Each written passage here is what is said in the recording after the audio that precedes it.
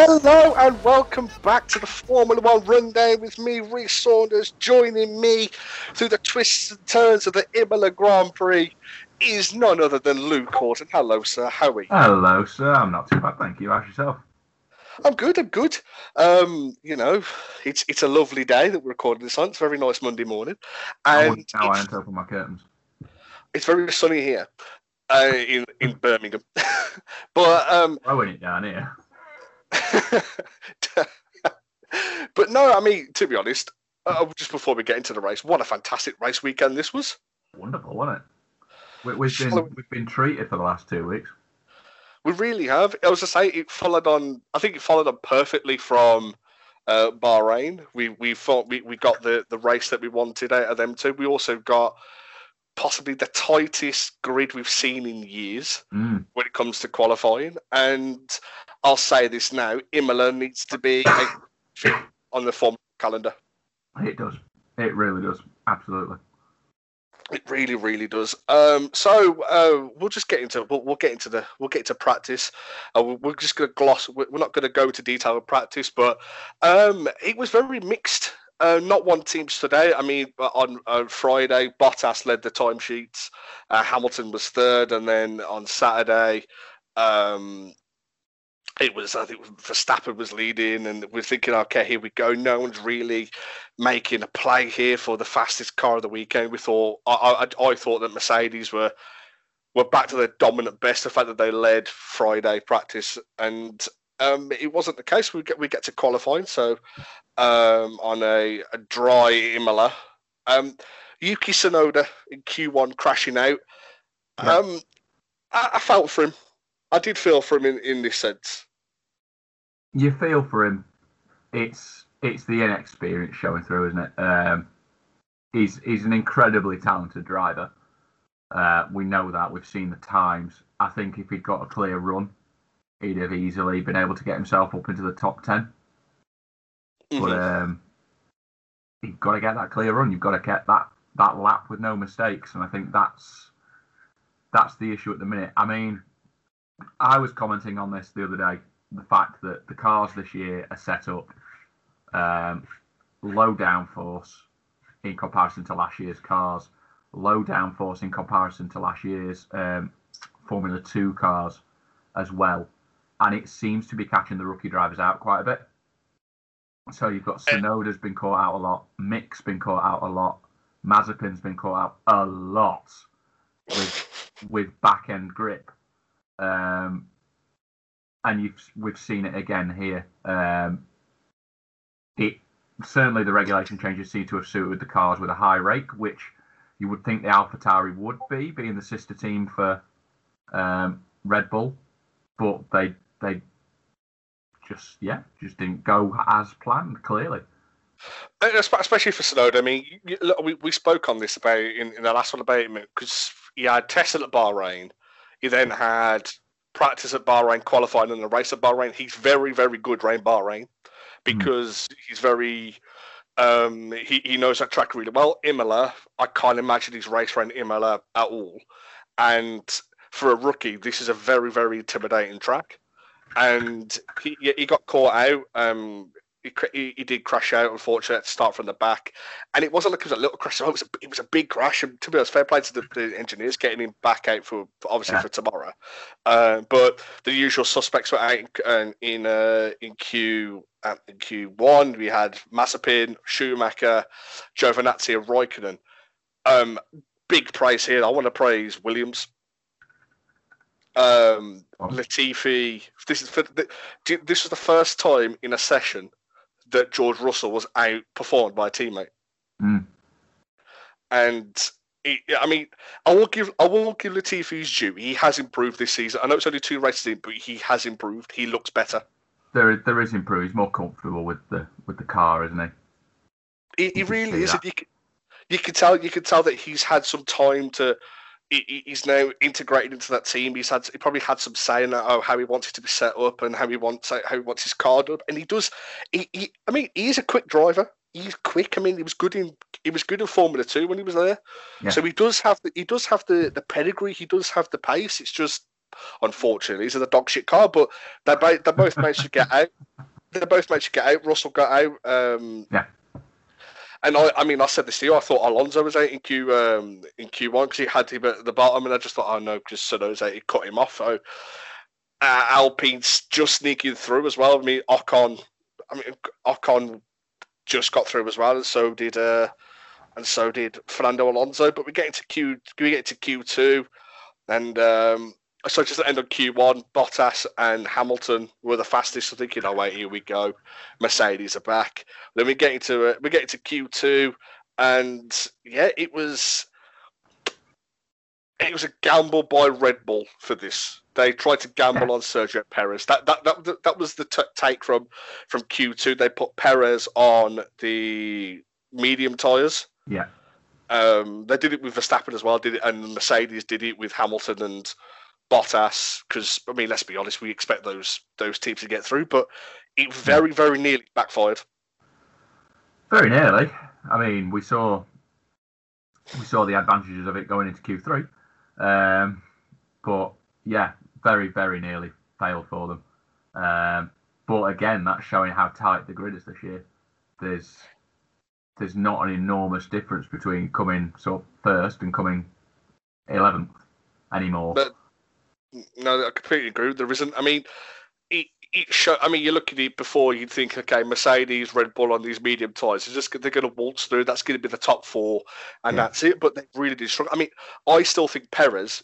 We'll get into how Perez did. I still don't think he's comfortable in this Red Bull. No. Carlos Sainz put this perfectly, because I watched the show before the race. And Martin Brundle asked him a question. He said, what's it like driving for Ferrari? And he said, it's really different, because even though they're the same machines, they're all the same cars. It's completely different, because bear in mind, Sainz has driven for Toro Rosso, he's driven for Renault, he's driven for McLaren, and now he's driven for Ferrari. And he said each time has been different, even though they are very much, they are the same components, engine, chassis, everything like that. Yeah. He says they're different animals to drive, and I think that's what it is for Perez. You look at it, Perez has had a Force India Racing Point seat since 2015, I want to say. Yeah. I can't remember off the top of my head, but I can have a look while we're talking. I think it was 2014? I think because he went straight there. No, 2013. It's been 2013 because he went there straight from McLaren. He's only 3 years older than me. And yeah, Force India from 2014. 2014. So a year at McLaren, and then 14 to 18 at Force India. So look at that then. So he's had look how long he's had in that Force India Racing Point car. He's been so comfortable in there, and then he goes to a team that is vastly superior to Racing Point and is a different animal to drive. And I don't think he's all there yet with it. Yeah, you've also got the combination of not only is he moving teams, but there's also been, albeit quite small, but regulation changes. And obviously with the Racing Point last year being essentially the Mercedes, wasn't a high rake car either. So he's not used to driving a car with a high rake. Then he's moving to a car that is, and he's changing teams, and he's changing setups. It's going to catch him out for a while. It's going to take time to adjust. It's whether or not, as we've seen previously, Red Bull have got the patience to wait it out, because we can see the talent there. He is outperforming Alex Albon in terms of his pace, but if he's not finishing races where he should be finishing races, that's a completely different problem. He seems to have the opposite problem to what Albon had. Albon could have great races, whereas Perez seems to have the pace for qualifying when he pulls a lap together, but then he seems to be struggling in the races at the minute. I think what it is as well with the Red Bull thing, you've got, as you said, you've got the high rate car, you've got new setups, new team, new engineers, and you've got Max Verstappen. Yes. Which is the big downfall to drive for Red Bull, because unfortunately you will be compared to him, and in my eyes, there's only one man who is comparable to there's only one man that Max Verstappen is comparable to, and that is Lewis Hamilton. I'm not going to say Hamilton compares to Verstappen. No, it's the other way around. And it's very harsh to say, oh, Perez. I mean, I felt for Albon. I really did feel for Albon, but then Albon, he didn't improve for me.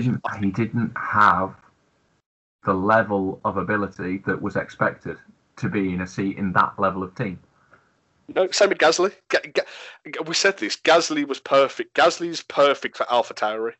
Yes. He's not good for Red Bull, because I think what they do as well is they see how well Max has done and say Vettel prior to Verstappen and Ricciardo.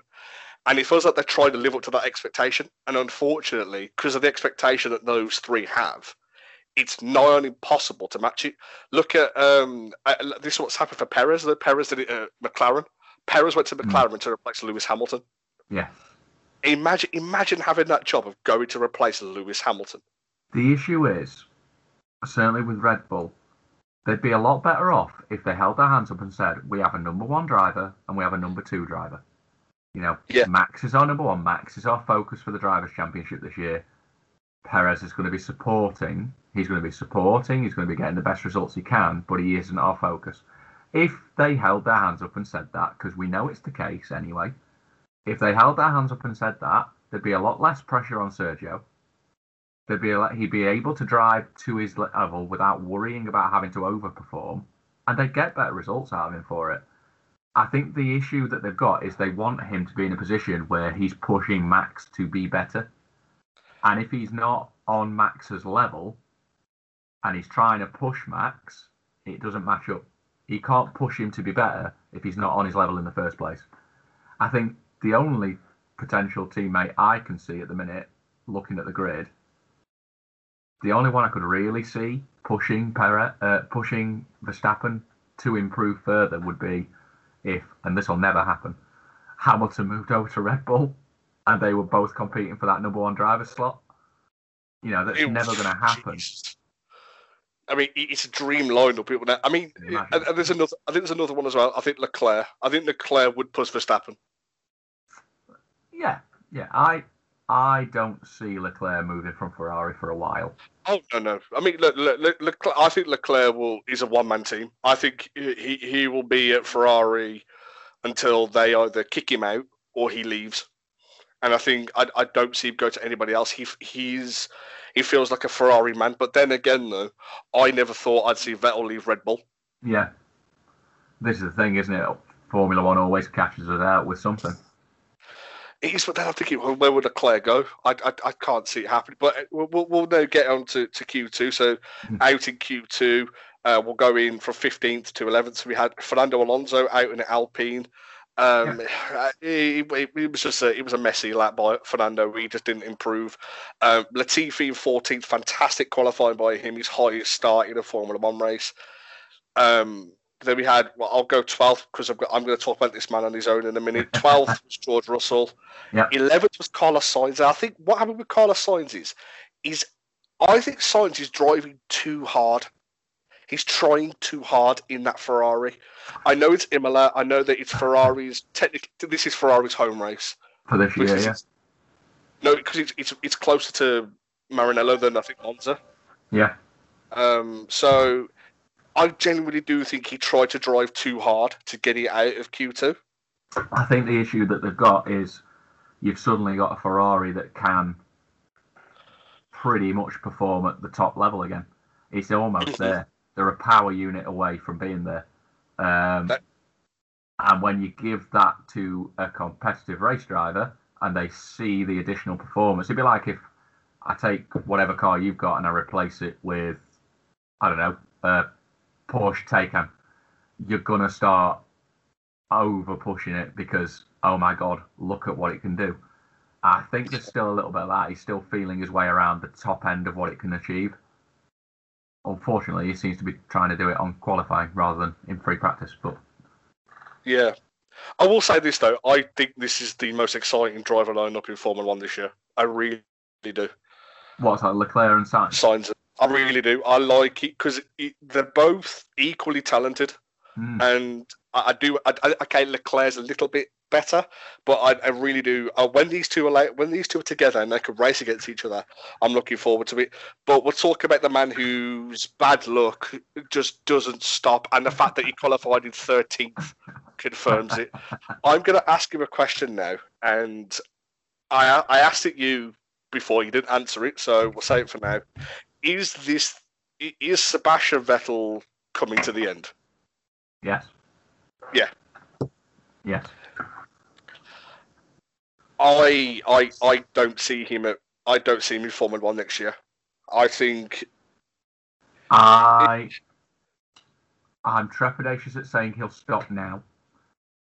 I think he will have only moved over to Aston Martin if there was a long-term plan. I think we will certainly see him next year, and I think if we don't see improvements based on the new specifications, he'll leave. It's a shame because I love Sebastian Vettel. I mean, you know, fans can say what they want. He is one of the best of all time. Oh yeah. You don't win 4 world titles for nothing, even though you do have the best car. He outperformed Mark Webber for 4 years in the same car. He went to Ferrari. He was Lewis Hamilton's closest challenger for 2 years. Hamilton's even said the best rivalry he's had is with Sebastian Vettel. Yeah. It was like a little dig at Max, which I did like. It was a little bit of dig when he went, "Oh, it's nowhere near the battles that me and Seb have had." When someone asked him about the fight with Verstappen, it was a little dig, and I did like it. But Sebastian Vettel hasn't. Germany 2018 ruined Sebastian Vettel. His confidence has gone, hasn't it? I think he's struggling. I don't really know what to say. It's sad. It's sad to see. Yeah. I think he's still got years, though. If he wanted to, he's still got years. I mean, you look at Button. Button retired at what, 36, 37. Vettel's 33. I mean, he's still fighting fit. It's not like it's his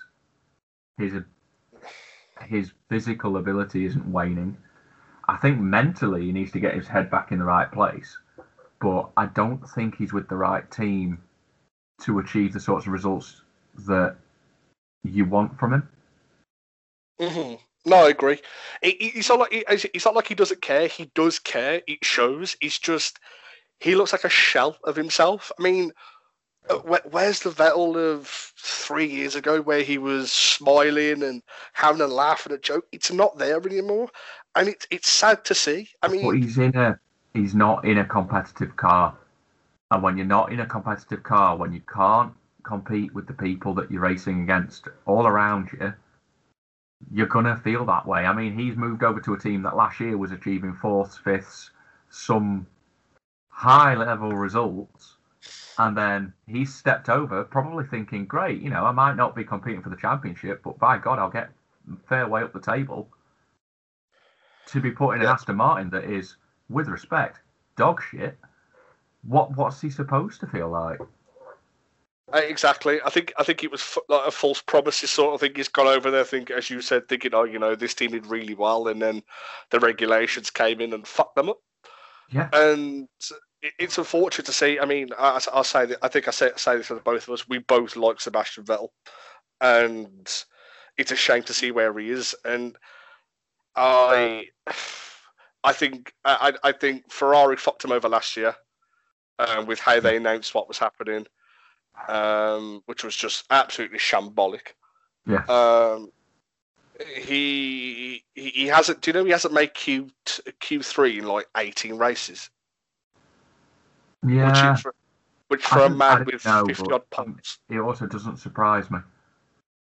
It doesn't surprise me at all that he hasn't done it, and it's so sad to see that you've got a man who's a 4-time world champion. Do you know what this reminds me of? this really feels like when Schumacher came back. Back at Mercedes, yeah. Yeah, this is what this feels like. It feels like Schumacher, because the fight was there, the hunger was there, but the car wasn't there, and it's sad to see that you've got a legend being outperformed by Lance fucking Stroll. But pisses me off. And I'll say this, and you might not like it. Just what does that say about the quality of Lance Stroll's driving?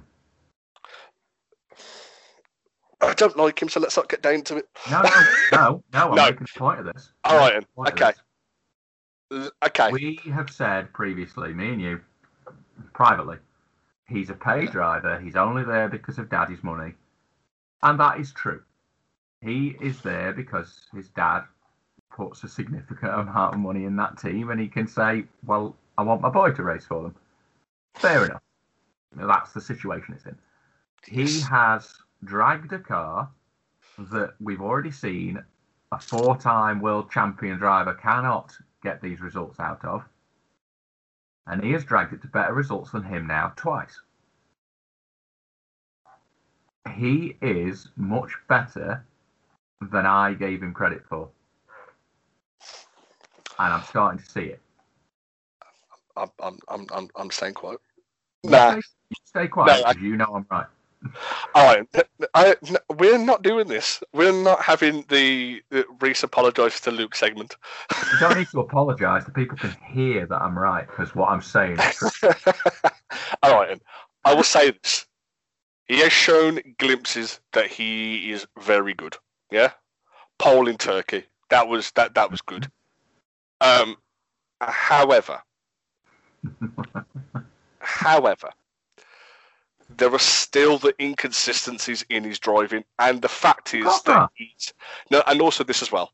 He's a very, very poor team player, and I'll say this: when Perez won the Grand Prix, I have never heard someone so dejected for their team finishing first and third.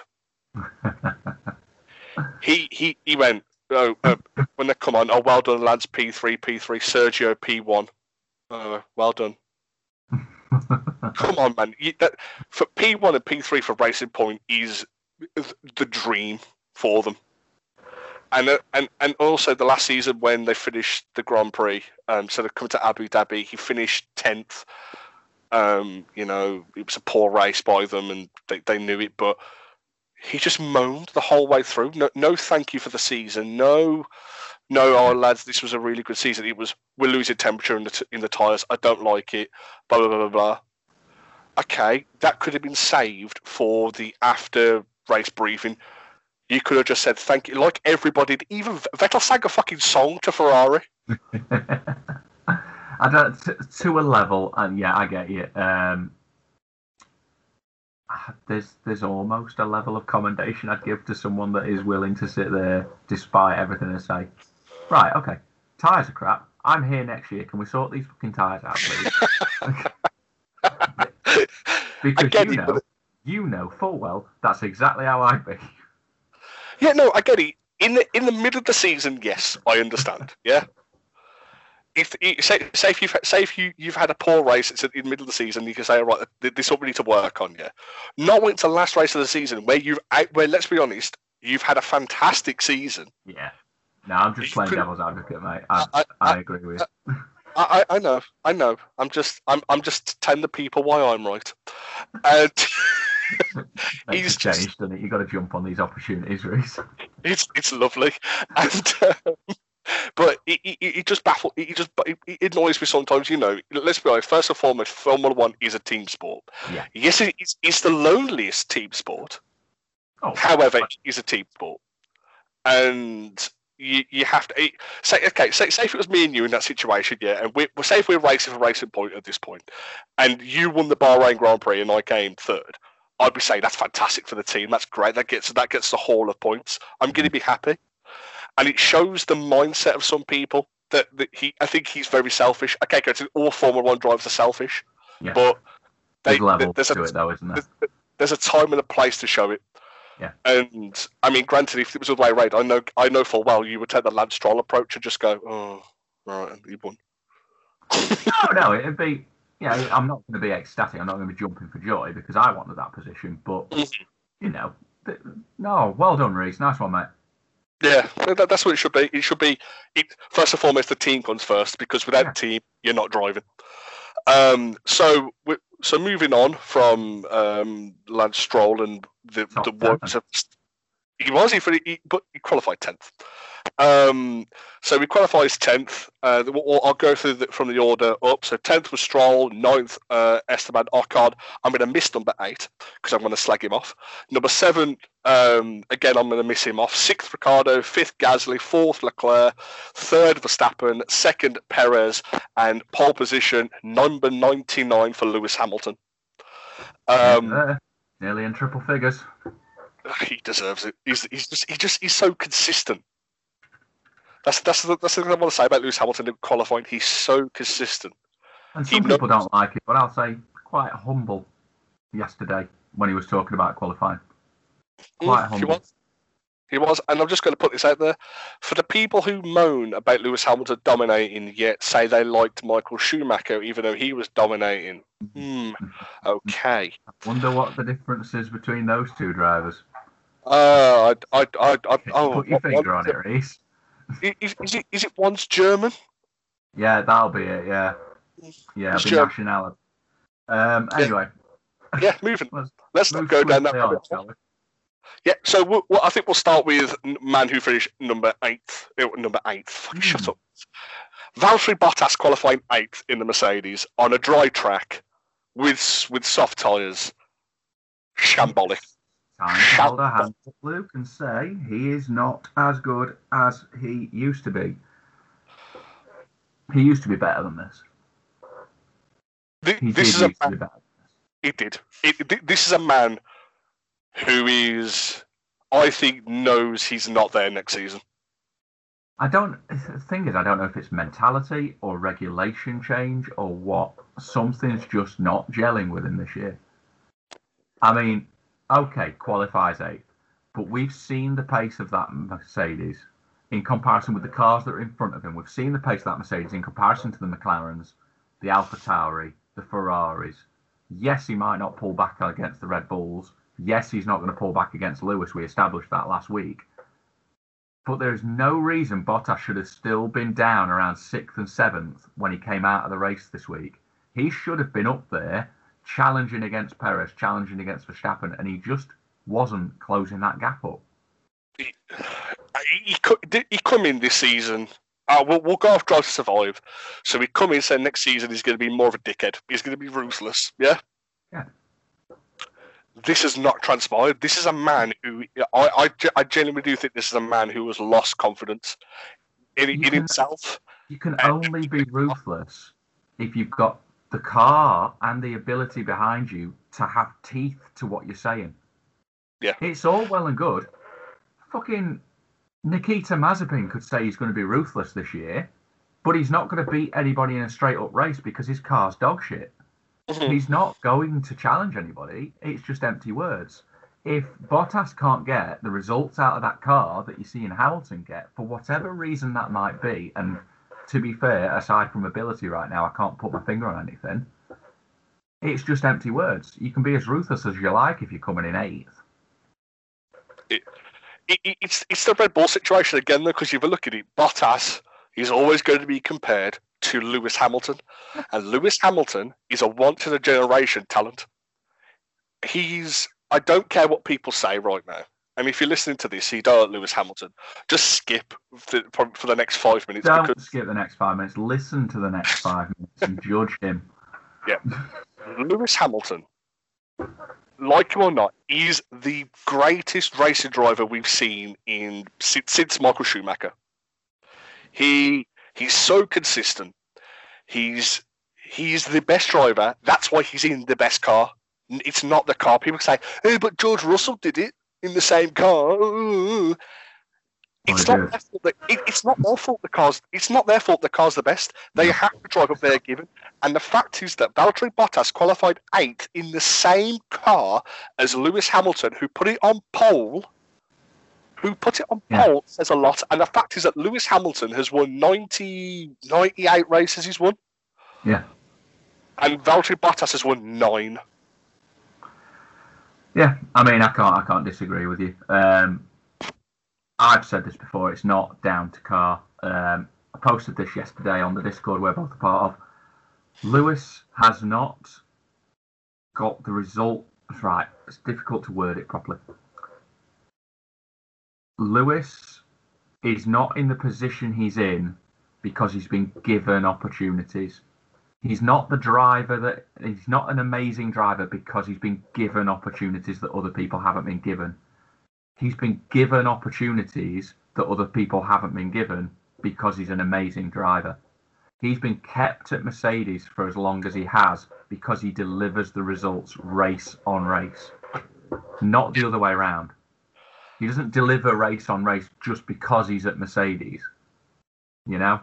Give one of the rookie drivers that car, they ain't coming top in qualifying. They're just not. They're not. I mean, Russell didn't do it.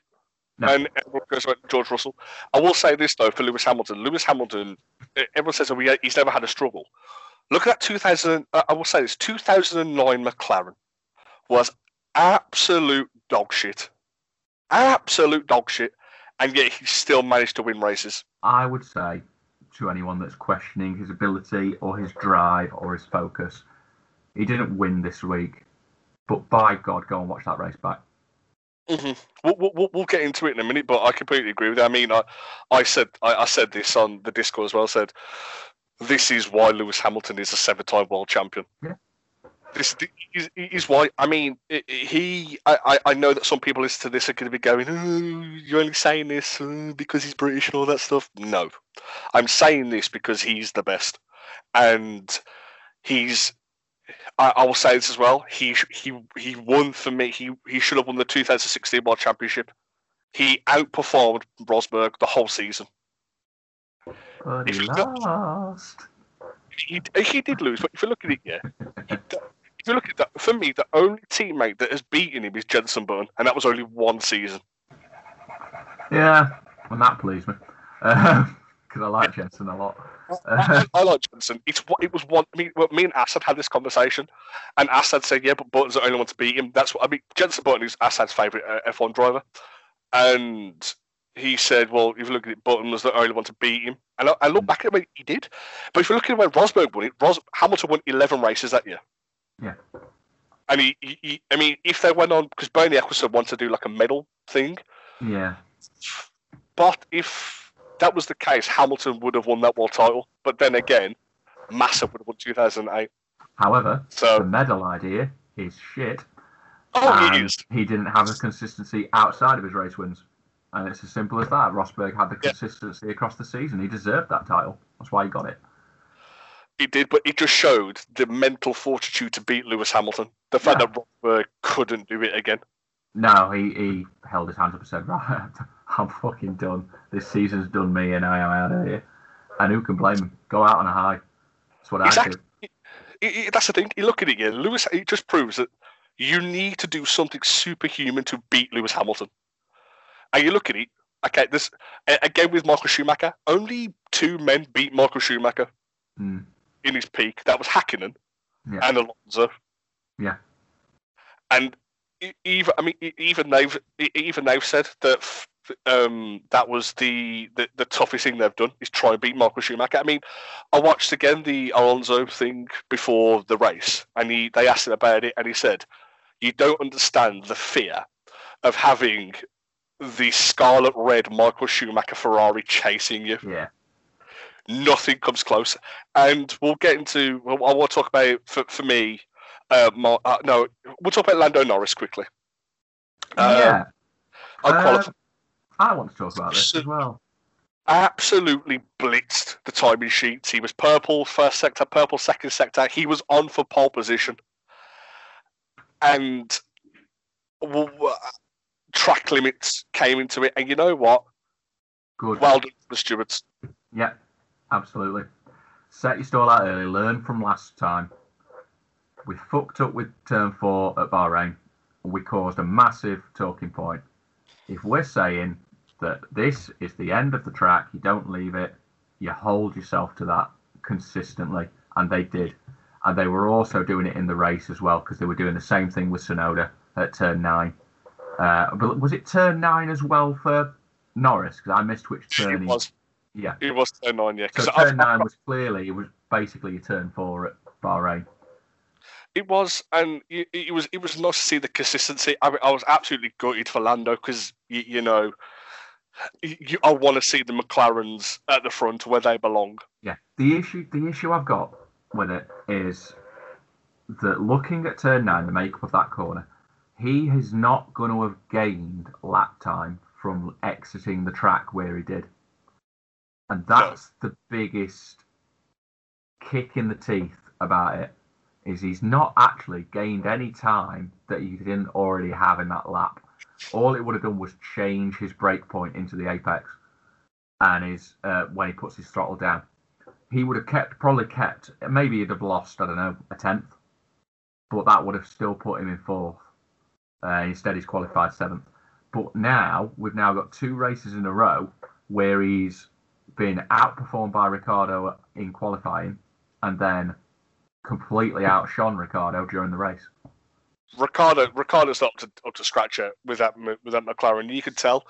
He did this at Renault though, because you look at it, he was slow starting for Renault. Yeah. And then he finally grew into it, and he performed. He performed that Renault. I think when Ricciardo gets embedded into that McLaren, it's going to be very, very interesting to see if Norris can keep this up. I ain't going to lie to you. Last season, I said Lando Norris is overrated. I wholeheartedly take that back. Thank you. I didn't say it to you, but okay. No. It was out in the air. I could sense it. The people. But no, I thought that Lando was very high, was very overrated. I take that back. I think he's absolutely incredible. And also, again, sorry to talk about Lewis Hamilton again, but very classy by Lewis Hamilton on Instagram. Yeah, it was. Norris was very dejected, very upset, and Lewis went, "This happens. Let's focus on the race tomorrow." Yeah, come on, let's race. Imagine having him as like a mentor. It'll be just unreal. Yeah. And also very humble in his poll. So I've just got just a little bit snippets. He said, "The day's been great. I definitely didn't expect us to be ahead of the Red Bulls. They've been so quick this whole weekend. I love the challenge. I think it's great. Finally, we've got the 2 Red Bulls there. He said we're going to make strategy harder. It'll be a real challenge because they've got great race pace." And yeah, it was. This looks like a 180 from Lewis Hamilton at the end of last season, because you said the end of last season he looked done, and he did. This Lewis Hamilton looks motivated. I'm going to wrestling. This Lewis Hamilton is a motivated Randy Orton. Yeah, I see it. You could see the dejection when he went off the track yesterday. You could see the dejection in his face because he popped his helmet off during the red flag, knelt down, had to stare at the ground for a bit, and then exactly what he said to Lando: "Right, come on, let's race." He did. No. It was great. I mean, I'll just give an insane stat though. This is the 30th the 30th different track Hamilton's took pole on. Fucking hell. It's insane. And again, to the people that don't like him, jog on. But now we get into the race, and so Hamilton was. It's always going to be a dry race. We're thinking, here we go, on a dry track, and then the greatest thing happened. I am just scrolling back through my conversation with you for a moment. Nothing.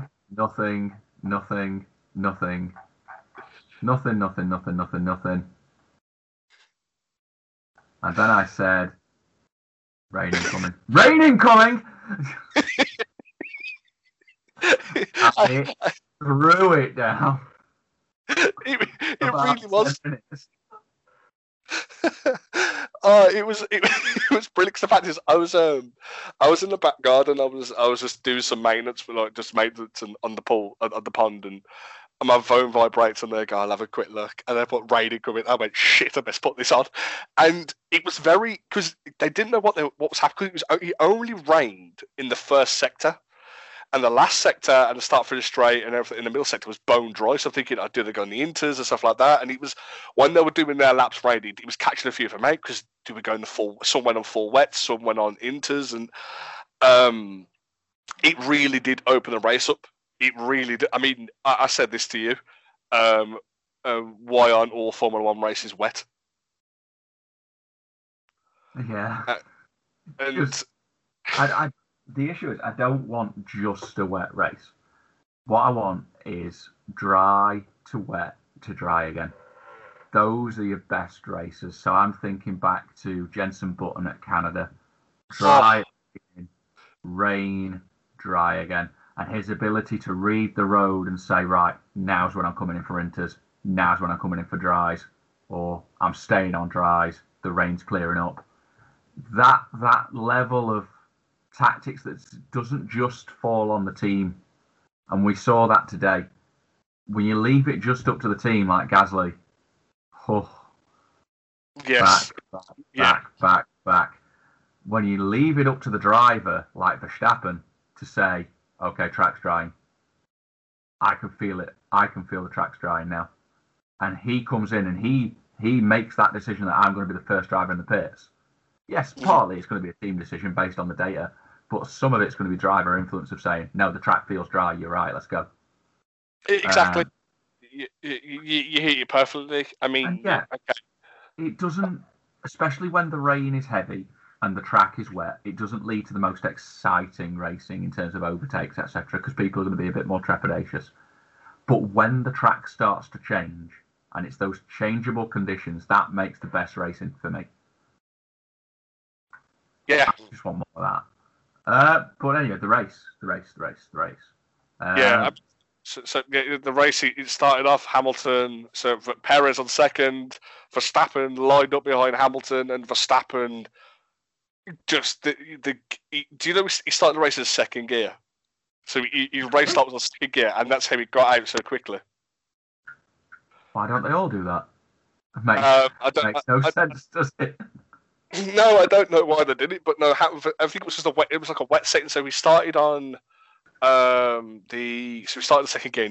He looped round, and then we got Hamilton versus Verstappen going into Tamburello, and there was a bit of contact. Lewis Hamilton losing a bit of front wing, and it hampered him. I mean, Verstappen didn't look back. Verstappen went, and Hamilton was compromised by that front wing.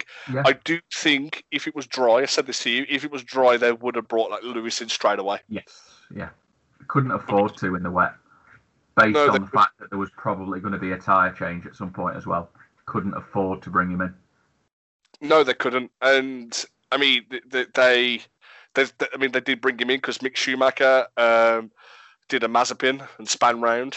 Yeah. Lost his front wing. Do you know they made him drive around for like 4 laps because the pit lane was closed, so we had to drive around with no front wing. And Verstappen, all the drivers getting pissed off because the safety car was driving too slowly, and Verstappen was getting angry, go to speed up, and Sainz span as well, and because of the safety car and everything like that. And the safety car is a thing that needs to. It either drives it needs to speed up, but bearing in mind, it is probably going at its limits in the corners, and these Formula One cars are just like trundling along at 60 miles an hour. The virtual safety car is a much better way of doing it for me. Yeah, I agree. The virtual safety car thing is the way forward. This is your lap delta. Just stay under that, and you're fine. I think when you're trying to drag around a car that's not built to do the same thing the Formula One cars are going to do, the drivers are going to get annoyed. Personally, I think Verstappen was making a bit of a big deal out of nothing. It's a safety car; it's going to go slow.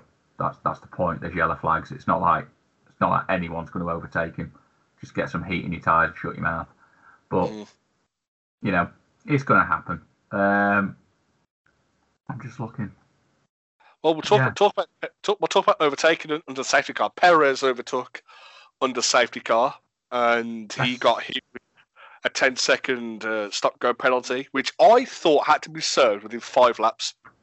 Apparently, this rule's changed. I wasn't aware of this rule changing. I've had a look through the regulations. I can't see where this rule's changed. As far as regulations go, from what I've read, and I am happy for listeners to point out that I'm wrong here with some other information, please, because I'd actually like to make sense of this. As far as I'm aware, the regulations say it needs to be within 2 laps, not even 5. Okay. Now, I don't know if I'm reading old regulations, but that's what's on the FIA's website. Whether or not that's applicable to Formula 1, Formula 1's got slightly different rules, I don't know. But, yeah, I mean, he wasn't given a penalty. He still went and did his stop-go, so... Well, no, he did his stop-go during the red flag period. They counted it then. Well, that's his prerogative, isn't it? Yeah, I mean... It's a baffling thing because I think what they should do is every penalty should be added on to their time at the end. Because it ruins a race having a stop-go penalty and everything like that. Because it ruins the flow of a race and everything like that. I think just add it on to their time at the end, like they did. I think they should let you do one or the other. That's my view. So Perez gets 10-second stop-go penalty. I think it should be his decision. Okay, are we going to do this into the pits or not? The issue that you've got with doing that is that you've not just got the 10 seconds in the pits. You've got the time with the pit limiter and the time on the exit with the pit limiter. So I think what you should do is you've either got a 10-second stop-go penalty or you've got a such and such second penalty at the end of the race, which accounts for that extra time travelling in and out. They could work that out.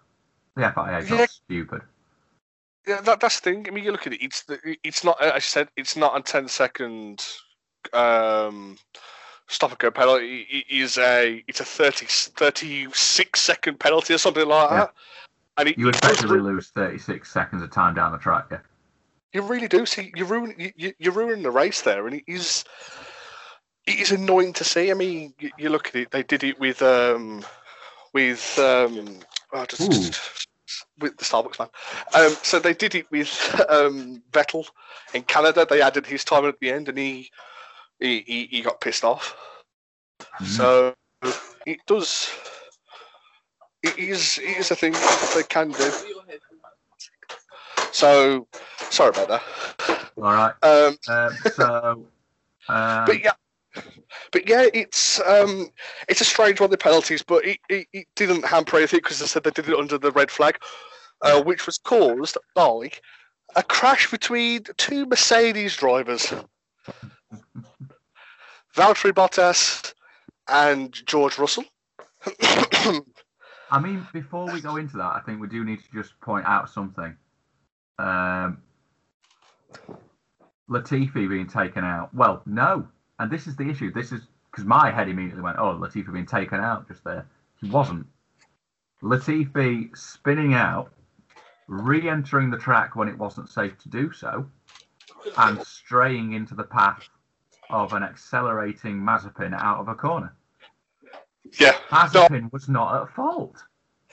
He wasn't. And I mean, the message I sent you, Mazepin taken at TV, you can't make this up. And then I watched it back and went, oh, now, Mazepin was a passenger. Were you a more experienced driver, you may have put your brake on, let Latifi take that position, and then waited for the FIA to say, whoa, no, you just regain that position. Back you go. I do think if Latifi had strayed there, Mazepin had popped his brakes on, I think the stewards would have very quickly been saying, give that position back. But that's experience, isn't it? That's Mazepin's experience. But Latifi should have known to leave that space clear. It's not like he couldn't see the guy. I mean, fair play to Mazepin, actually. he didn't cock about or do anything stupid. He was driving his race, and then the car appeared on his left-hand side. I mean, what's he supposed to do? Yeah, I know. Yeah, it's frustrating because there was no reason for it to happen, really. Latifi had more than enough warning to be out the way. And then it obviously led to Latifi being out of the race. But anyway, we were going to talk about the other crash. Yeah, we were. So, I mean, I just want to put it out there. I felt for Mazepin, for that. And he was a passenger, as I said. Latifi, as I said, he's got the experience there. And he should have not put his car in position. But then again, to quote Ayrton Senna, if we no longer go for gap, you're no longer a racing driver. So, That was my issue. He wasn't racing. And he was on a straight, and then he just goes across to the right. I know. I'm being a bitch. Makes me angry when there was no reason for him to be out of the race. Williams had a shit week, and there was no reason for it. No, they had a great qualifying, and they rode it in the race. But now we get on to, I think, the most contentious part of this race, and I think me and you are not going to agree on this one. Just before we go, we're going to learn to football. Jose Mourinho has been sacked by Tottenham. Ha ha ha. Yeah, fired for refusing to take the squad onto the training ground because of the new Super League thing, which is bollocks. Anyway, back to the Formula One. Fuck the Super League. But yeah, so we'll now get into this. So I think me and you are not going to agree at all. So George Russell and Valtteri Bottas racing going into Tamburello, and Russell and Bottas crash at 200 plus miles an hour, taking each other out. Both of their races ended. Just want to say something though. The Halo did its work. The Halo did its work. Bottas would have been in a much, much worse condition were it not for that Halo. Yeah, I completely agree. And also, it's very jarring where they went off. Yeah, I don't want to lean into it for too long. Yeah, but yes. I know it's very jarring. If you're a Formula One fan, you know what we're talking about. We're not going to go into it, but yes.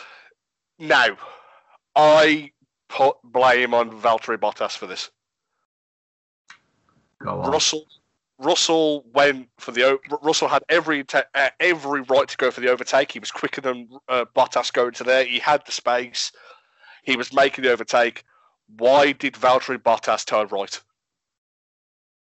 Why did he squeeze him out as much as he did? I know it's only a little bit, but it's a very, very tight straight that was going into the left-hander. Why did Bottas have to turn right? Counterpoint. He left him at all times more than a car's length, a car's width. There is a kink to the right in the circuit anyway, not a massive one, but there is. So he would have been turning to the right regardless because of the track shape. In my eyes, it was a racing incident. I think Bottas was driving hard but fair to defend a position that he had every right to defend. Mm-hmm. No, I don't disagree with you there. Again, to quote Ayrton Senna, with the racing, if you don't see gap, racer driver quote. But Russell was quicker than Bottas at this point, and I agree. Russell, because he's still, I know he's been racing a bit, but he's still an inexperienced driver in comparison to a lot of the others on the grid, reacted in the way that me or you would react to someone moving across to the right during an overtake. You kink your wheel to the right-hand side because you go, oh, shit. If somebody with more experience was making that overtake, they'd have held their line. And if they crashed, it would have been Bottas's fault. Hold your line during your overtake. The fact of the matter is that Russell then strayed off to the right-hand side, a fraction off to the right-hand side because he panicked, kinked to the grass, tank slapper, and then he was spinning. There was nothing could be done about it at that point. But overall, it is a racing incident. Bottas was always going to move across to the right that little bit. He's a racing driver. If I was Toto Wolff, I'd be annoyed if he didn't move to defend his position slightly. Of course. Yeah, but then if I'm Toto Wolff, I'm pissed off the fact that both got off. Oh yeah, but I'd put more of the blame. If I was Toto, I'd be putting more of the blame on Russell. It was Russell's inexperience that led to that collision. I don't think there was an overtake there anyway, personally. Okay. But I don't think he would have held it going into the corner, but that's my view. Yeah, no, I see your point, and I see where you're coming from. I think this though, Russell overtakes Bottas. The track was drying as well. Let's be honest, the track was drying. I think Bottas would have got past Russell on the dry tyres. So this is a collision that could have been avoided. Yeah, the collision could have been avoided. I don't think it was a sensible overtake in the first place. I mean, I need to have a look back and rewatch it because I am thinking about it in hindsight. Mm-hmm. But looking at how far they had still to travel, the fact that they ended up ploughing into the Armco barrier, there wasn't all that much track left, and he wasn't even side by side when he went off. He was still behind Bottas. He would have really had to. He'd have also had to outbrake him going into the corner. He'd have had to go around the outside of him on a left-hand corner. I don't think there was an overtake to be made there. Certainly not around the outside. Yeah.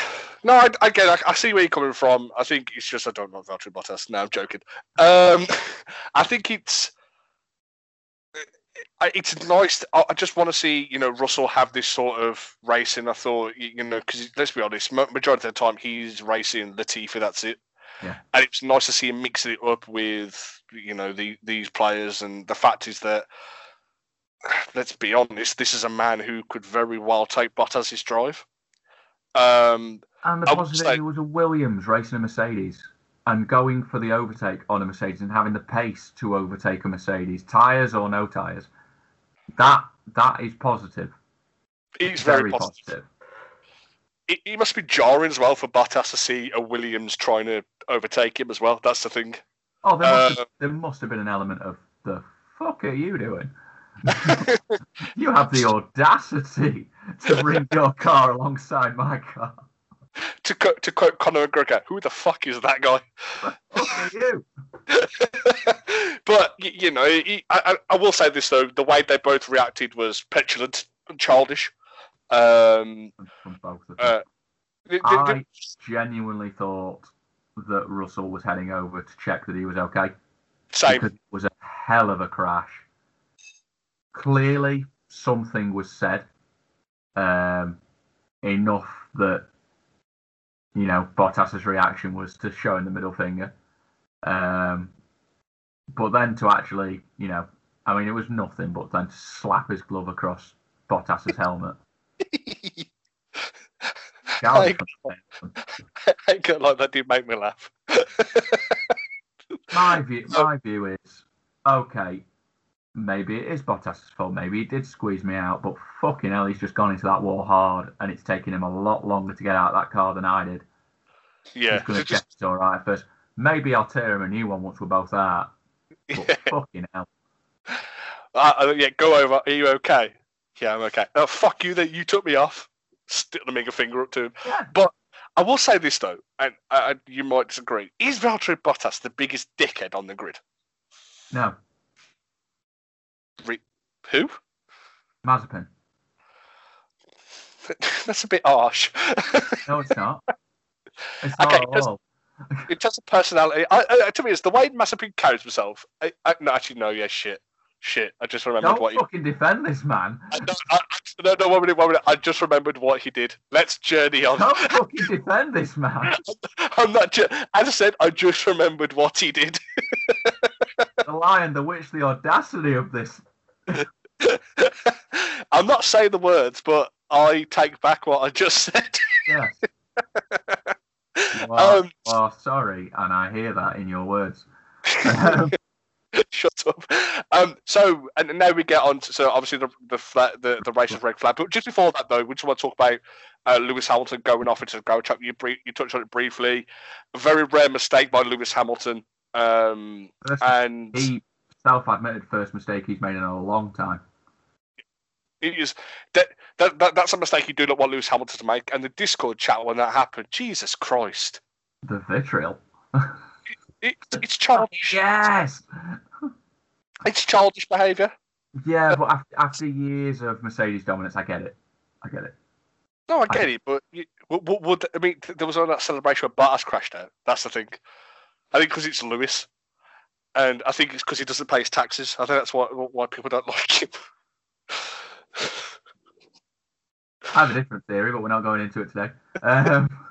No, but so he goes off, and then he's lapped, and he then comes in, changes his nose. That red flag was a blessing for him because it allowed him to go back out and lap himself, and he was in a nice position, and he drove like a fucking champion. He drove the arse of that car. A car that is fundamentally worse than that Red Bull in terms of pace, and he closed the gap upon the Red Bull when he got clear of Lando. Fair play to Lando Norris. He held Lewis off for a lot longer than I thought he would. Advantaged by the fact that Leclerc was also holding Lewis off. So we had quite a while of two sets of DRS being deployed. So Leclerc was within a second of Norris, and Lewis was within a second of Leclerc. So dual DRSs on the go. Was stopping Lewis making the overtake. Leclerc didn't have enough. There's not enough in that power unit for him to get around a McLaren down that straight. But it was stopping Lewis every time. So it was only when Leclerc finally dropped off more than a second because he was defending that Lewis got DRS on his own. And as soon as he got that DRS, he flew by. I don't think Leclerc even tried to defend it. He just let him go. Whether that was a team message through from the engineers saying just let him go. You're compromising your own race here. Just let him go. He's going past you. I would hope not in fourth position, but he did let him by fairly easily. And then Lando held him for a good 3 or 4 laps. And obviously that Mercedes is still faster than that McLaren in a straight line. Yeah. And he got DRS. And Lando defending that corner very, very maturely. He wasn't swerving side to side. He was planting himself middle of the track. There was enough room if Lewis wanted to try it.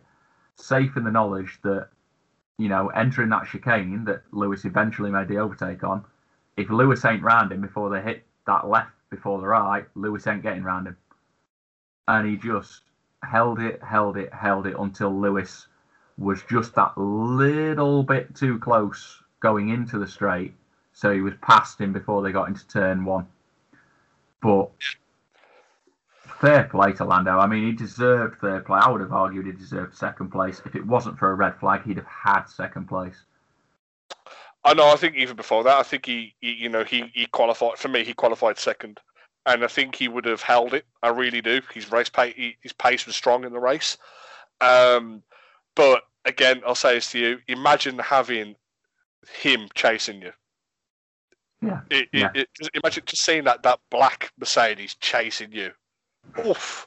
It's terrifying. But not Bottas, but behind. So imagine seeing that purple helmet and that Mercedes shooting at you. It's gonna do one of two things for you. It's either gonna do what it looks like it did with Leclerc, which is okay, I'll let him pass because he's going, or it's gonna light a fire under you. Right. Okay, this is my opportunity to show what I'm capable of to my team. I ain't fucking moving. You come round me, son. And that's what Lewis proved by being the champion he is. He didn't give up. He chased Lando down, and when he got him, it wasn't easy, but he made it look easy. That's the thing. Made it look easy. He did. It's a weird position to overtake going into that chicane as well, because it compromises your entrance to the second half of the chicane. Mm-hmm. But yeah, he drove round Norris when he eventually got around him like he wasn't there, and just took the chicane as normal. But again, I think that's the difference between the Mercedes still and the cars in sort of the second tier, which McLaren's at the head of, but they're not on the same level as the Red Bulls and the Mercedes yet. No, then. Because I think if Lando had been in a comparable car, I think Lando could have took second. No, I agree completely. I mean, you look at it was Mercedes versus Mercedes, and even though how good that McLaren chassis is, it's still no match for the Mercedes. There's work to be done still. I think next year will be an interesting litmus test for McLaren's reinvigoration. Are they going to get themselves? Is this new set of regulations going to actually hinder that or improve that for them? I just hope, because they've clearly put a lot of work into this car, I just hope they're putting the time into next year's car. Because them drop back. No, they couldn't put any work into this car because what happened was they had stuck the Mercedes engine in, didn't they? Yeah. Well, yeah, because they didn't have a token, because they had a token system, they could spend it on what they want to change. McLaren spent all their tokens buying the Mercedes engine. So this is 2020's car with a Mercedes engine, and it looks good. So if they've now focused it all on 2022 and they've got their Mercedes engine and they've got the best chassis, possibly could be the resurgence of McLaren, which is what it'd be good to see 3 teams fighting for the title. But I just want to say a quick word though about Ferrari. Charles Leclerc and Carlos Sainz, fantastic race. Been a hell of a week for them, hasn't it? Quietly went about their business. Very quiet. Very quietly.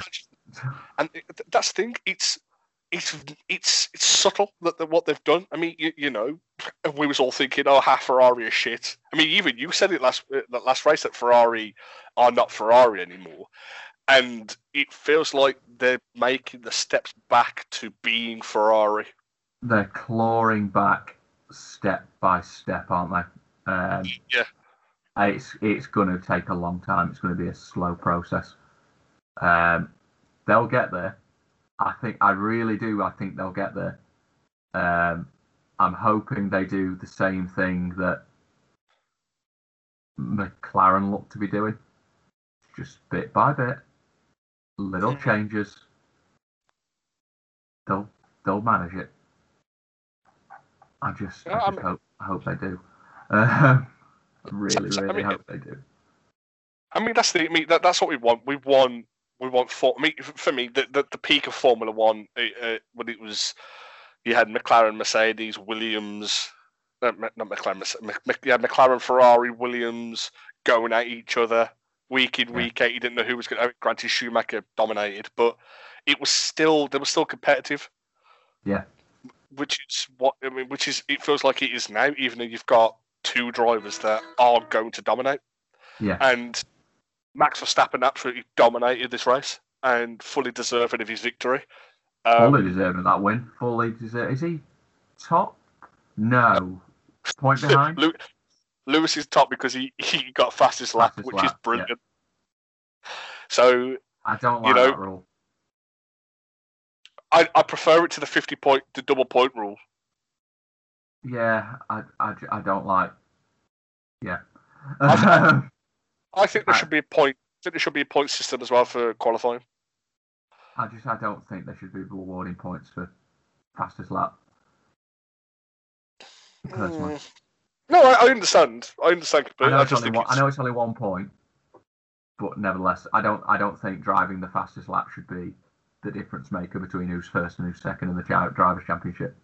No, that point should be for qualifying. I think if you qualify in pole, you should get a point, not fastest lap in the race. Yeah, I could agree with that. Jesus Christ. We agree on something. Onto your ass. So as I said, one of my top 10 races since I started watching Formula 1 properly. It had intrigue, it had drama, it had crashes, it had red flags, it was safety cars, no spins by Mazepin. So before we finish, We're gonna do rewards. So we'll start with the worst driver of the weekend award. Who's that gonna go to? Oh, fuck. Now then.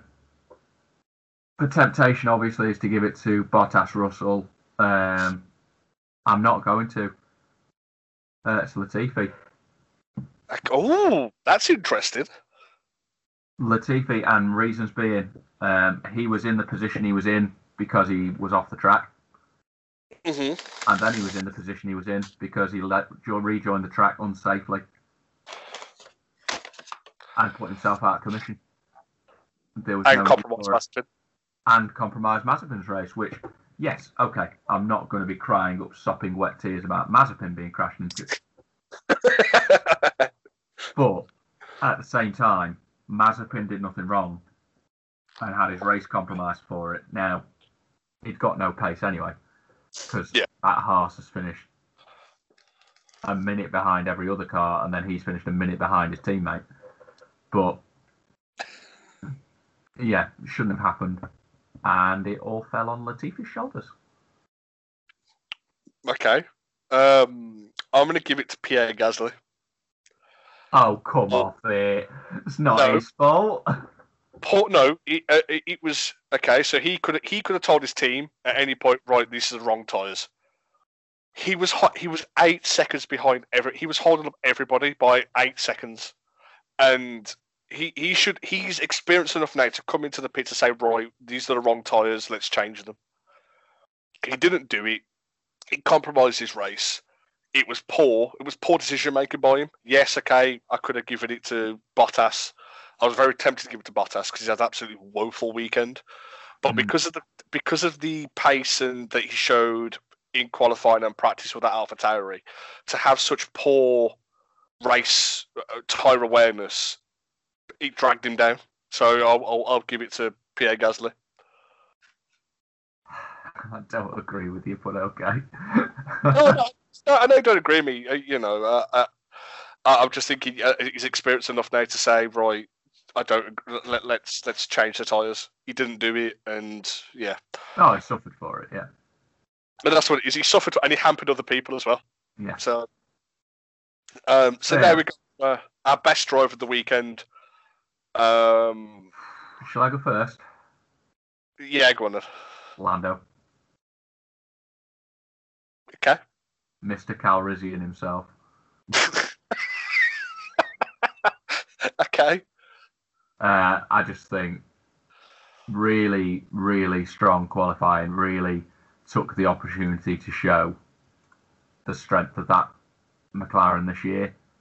I think let down in terms of the track limit issue. I mean, it's his own fault, but still, you know, if you're not pushing the car to the limits, then what's the point in being there? But I think still overall, you know, he was barely behind Ricciardo after qualifying, and it's not like Ricciardo's rubbish. And then a hell of a race, a mature race, an assured race. Showed his quality, showed his ability. I think if I was running McLaren at the minute, I'd be really happy with him. Really happy with him. Yeah, I mean, Zach Brown loves him. You can tell. Yeah. So we disagree again. However, I think you won't be too. I've worked out where you're going with this. Lewis Hamilton. Yeah. Fantastic. You've not stopped talking about him all podcast. I know. I suck his dick apparently. Wow. Yeah. I'm just gonna put this out there. That lad on the Discord about Lando Norris. I ain't even going there. Just fuck them. Lewis Hamilton qualified on pole in a car that shouldn't be on pole. And granted, he had some sloppy. He made a big mistake. Got helped with a red flag. Not gonna lie, but his recovery drive was incredible. And I can't agree with you because he was only in the position he was in because of that red flag. Like he had comprehensively fucked it. He had fucked it well and truly, and he was gifted a red flag. Absolutely gifted one. Because he got on the radio and said, "Yeah, give me a red flag. I want to be unlapped." Yeah, but you know what I mean. I know. I think if he'd not had that red flag provided, would he have finished anywhere near second? No. He was that far behind. No. But racing is racing. He got the red flag. He got the position he got. But I wouldn't say he earned being as high up the grid as he was. Yeah. I know you hate saying that. No. I see where you're coming from. I really do. I just 99 poles, 30 different tracks, and he drove the socks off that car. Yeah. Okay. Fortunate circumstances, I agree. However, I just think if he'd have kept it on the road, he'd have been pushing Max, and actually lost out on that. But bearing in mind, he was chasing Max down, and the traffic got in the way. Yeah, he would have been chasing down Max. He would have probably got round him, given the pace. It would have made a much more interesting race, but he fucked it. It's interesting we haven't said Max Verstappen. Well, what's there to be said? He got away at the start of the race and he drove a clean race. That's long and short of it. Yeah, it is. So, I like this. This is what I like to do. We very rarely agree, and it's nice. Oh, very rarely agree. I don't like it. And I think you're an insufferable twat, but you know. I'm just here for the money. Where is the money?